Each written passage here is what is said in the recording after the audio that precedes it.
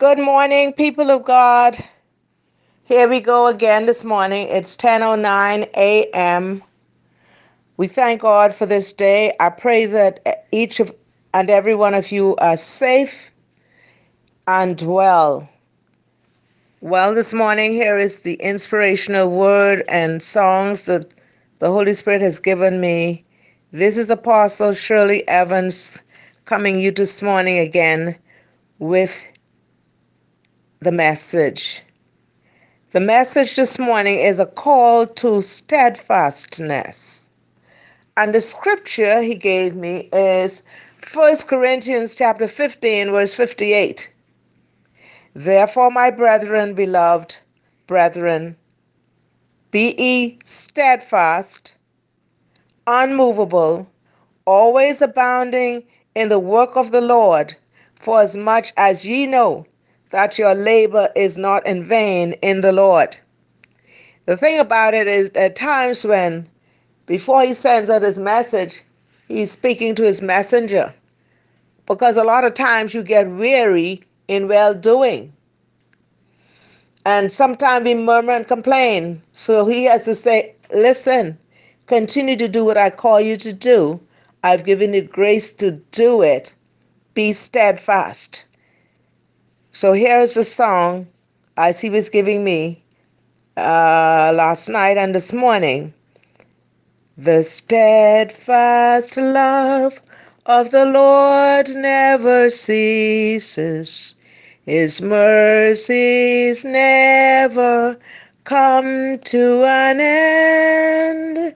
They are new every morning, new every morning. Great is thy faithfulness, O Lord.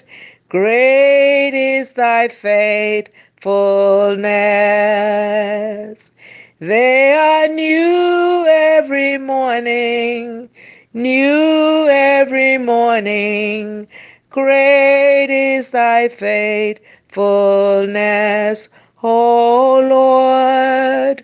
Great is thy faithfulness. Great is thy faithfulness, O God my Father. There is no shadow of turning with thee. Thou changest not, thy compassions, they fail not. As thou hast been, thou forever wilt be. Summer and winter and springtime and harvest, sun, moon, and stars in their courses above, join with all nature in manifold witness to thy great faithfulness, mercy, and love. Pardon for sin and a peace that endureth, thy own dear presence to cheer and to guide, strength for today and bright hope for tomorrow. Blessings all mine with 10,000 besides. Great is thy faithfulness. Great is thy faithfulness. Morning by morning, new mercies I see. All I have needed, thy hand hath provided. Great is thy faithfulness, Lord, unto thee. They are new every morning, new every morning. Great is thy faithfulness, O Lord. Great is thy faithfulness. Fullness. And the word steadfastness means firmness, persistence, and determination in one's endeavors. And so, a call to steadfastness. Steadfastness in human things. It was steadfastness in Ruth's life. Ruth chapter 1 verse 18. Ruth was a Moabitess, but that did not stop her from worshiping the true and living God, nor did it stop God from accepting her worship and blessing her greatly. Now, you know the story, perhaps you don't, but if you look in the book of Ruth, chapter 1, um, Ruth had lost her husband, so had Naomi and Orpah, but here they were going back to Bethlehem. And here it is that Ruth made a decision that she would be steadfast and continue on with, with her mother-in-law, Naomi, who served the true and living God. The Jews were not the only people God loved. He chose them to be the people through whom the rest of the world would come to know him. This was fulfilled when Jesus Christ was born as a Jew.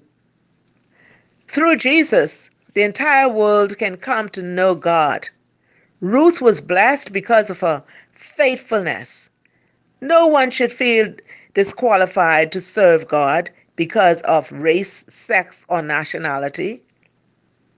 Ruth said to Naomi in Ruth chapter 1 verse 16, "Don't urge me to leave you or to turn back from you. Where you go, I will go, and where you stay, I will stay. Your people shall be my people, and your God my God.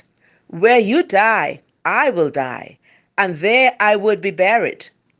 May the Lord deal with me, be it ever so severely, if anything but death separates you and me." When Naomi realized that Ruth was determined to go with her, she stopped urging her. She was steadfast. She was faithful. She was determined. She was persistent. I pray that the leaders would be steadfast, determined, and persistent. Jeremiah chapter 35, verse 1 to 17. If you have a chance, I want you to read it. The Rechabites' code of conduct resembled that of the Nazarites, who took a special vow of dedication to God. Numbers chapter 6. For 200 years they had obeyed their ancestors' vow to abstain from wine, while the rest of the nation was breaking its covenant with God. These people were steadfast in their commitment. God wanted the rest of his people to remain as committed to their covenant with him as the Rechabites with wine, to demonstrate their commitment and dedication.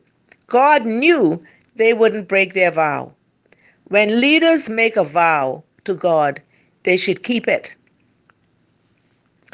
Principle. Daniel chapter 1 verse 8. Daniel had principles.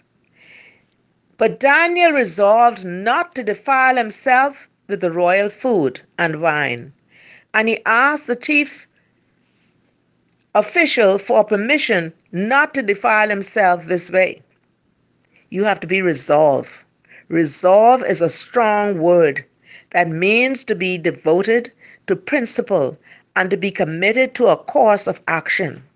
When Daniel resolved not to defile himself, he was being true to lifelong determination to do what was right and not to give in to the pressures around him. We too are we often find ourselves with pressures, but a lot of times what we do, We compromise our standards and we live more like the world around us, merely wanting or preferring God's will and way is not enough to stand the onslaught of temptation. Like Daniel, we must resolve to obey God. We must be determined. Be steadfast in spiritual things, enduring hardships. Hebrews chapter 12 verse 7 says, God disciplines his sons and daughters. Endure hardship as being disciplined. God is treating you as sons. For what sons are not disciplined by his father? If you are not disciplined, and everyone undergoes discipline, then you are illegitimate children and not true sons. Who loves his child more? The father who allows the child to do what will harm him, or the one who corrects, trains, and even punishes the child to help him learn what is right? God's discipline is a sign of his true love for us.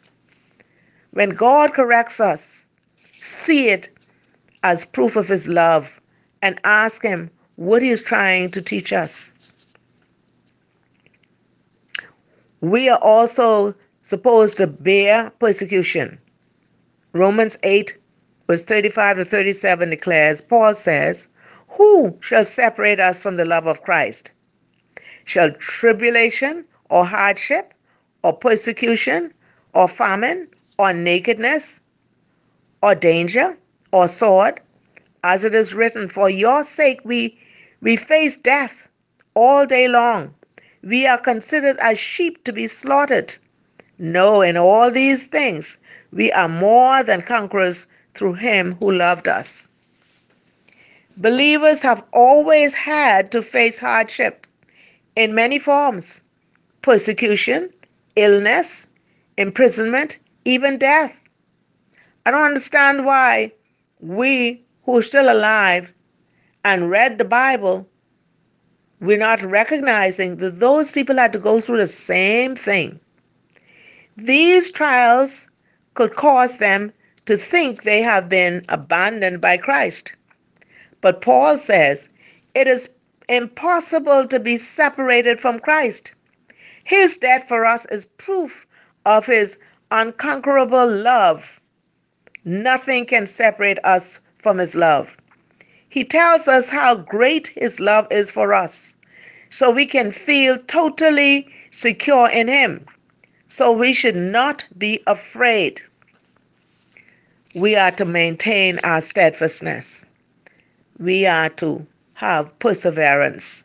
Hebrews chapter 3 verse 6 declares, but Christ is faithful as a son over God's house, and we are his house, if we hold on to our courage and the hope of what we boast. Let me say that again. We are his house, if we hold on to our courage and the hope of which we boast. Because Christ lives in us as believers, we can remain courageous and hopeful to the end. We are not saved by being steadfast and firm in our faith, but our courage and hope to reveal that our faith is real. Without this enduring faithfulness, we could easily be blown away by the winds of temptation and false teaching or persecution. Stability of faith. We should be steadfast in our stability of faith. Colossians chapter 2 verse 5 says, for though I be absent in the flesh, yet am I with you in the spirit, joying and with beholding your order and the steadfastness of your faith in Christ. Paul was warning them about errors like today, there's a lot of error teaching. But letting them know they were stable because they were having faith in Christ. We are to persevere in service. 1 Corinthians chapter 15 verse 58 says, "Therefore, my beloved brethren, be steadfast, unmovable, always abounding in the work of the Lord, for as much as ye know that your labor is not in vain in the Lord." Paul was saying, because of the resurrection, nothing we do is in vain. Sometimes we hesitate to do good because we don't see any results. But if we can maintain a heavenly perspective, we will understand that we often will not see the good that results from our efforts. But if we truly believe that Christ has won the ultimate victory, that fact must affect the way we live now. Don't let discouragement over an apparent lack of results keep you from working. Do the good that you have opportunity to do, knowing that your work will have eternal results. We have to be steadfast in resisting Satan. 1 Peter 5 verse 9 says, "Be sober, be vigilant, because your adversary the devil, as a roaring lion, walketh about, seeking whom he may devour. Whom resist steadfast in faith, knowing that the same afflictions are accomplished in your brethren that are in the world." Do you know that lions attack sick, young, or straggling animals? They choose victims who are alone or not alert. Peter wants us to watch out for Satan. When we are suffering or being persecuted, feeling alone, weak, helpless, and cut off from other believers, so focused on our troubles that we forget to watch for danger. We are especially vulnerable to Satan's attacks. During times of suffering, seek other Christians for support. Keep your eyes on Christ and resist the devil. Then James says he will flee from you. James chapter 4 verse 7 says, "Submit yourselves therefore to God, resist the devil, and he will flee from you." How do you resist the devil? Here is the answer. Submit yourselves to God. Go after the things of God. Be steadfast after the things of God. We are also to be steadfast in defending the Christian liberty. Galatians chapter 5 verse 1 declares, "Stand fast therefore in the liberty wherewith Christ hath made us free, and be not entangled again with the yoke of bondage." Christ died to set us free from sin and from a long list of laws and regulations. Christ came to set us free, not free to do whatever we want, because that would lead us back into slavery to our selfish desires. Rather, thanks to Christ, we are now free and able to do what was impossible before, to live unselfishly. Those who appeal to their freedom so that they can have their own way or indulge their own desires are falling back into sin. But it is also wrong to put a burden of law keeping on Christians. We must stand against those who would enslave us with rules and regulations and methods or special conditions for being saved or growing in Christ. You need to have a goal. Philippians 3 and 12 declares, "Not as though I had already attained, either already perfect, but I follow after, in that I may apprehend that for which I am apprehended in Christ Jesus. We should not let anything take our eyes off our goal. Knowing Christ with the single-mindedness of an athlete in training, we must lay aside everything harmful and forsake anything that may distract us from being effective Christians. The Word of God declares in Matthew 16:24, Jesus says, "If any man will come after me, let him deny himself, take up his cross, and follow me." I have decided, you have to make a decision, to follow Jesus. I have decided to follow Jesus. I have decided to follow Jesus. No turning back, no turning back. The world behind me, the cross before me. The world behind me, the cross before me. The world behind me, the cross before me. No turning back, no turning back. We should be disciplined. 1 Corinthians chapter 9, verse 25 to 27. And every man that striveth for the mastery is temperate in all things. Now they do it to obtain a corruptible crown, but we an incorruptible. I therefore so run, not as uncertainly, so fight I, not as one that beateth the air, but I keep under my body and bring it into subjection, lest that by any means, when I have preached to others, I myself should be a castaway. And we don't want to be a castaway because we could preach to others but yet go to hell. At times, we must even give up something good in order to do what God wants. Years ago, I thought I had the best job in the world as a professional secretary, but God called me. I had to give up what I love to do. Thank God I answered the call.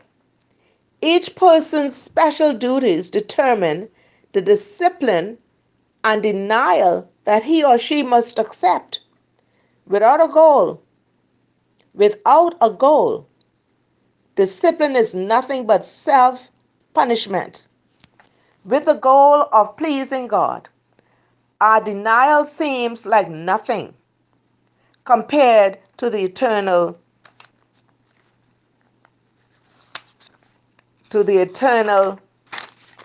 gifts that does not perish, to eternal reward that will be ours. We are to be steadfast in running the race. Hebrews chapter 12, verse 1 to 2.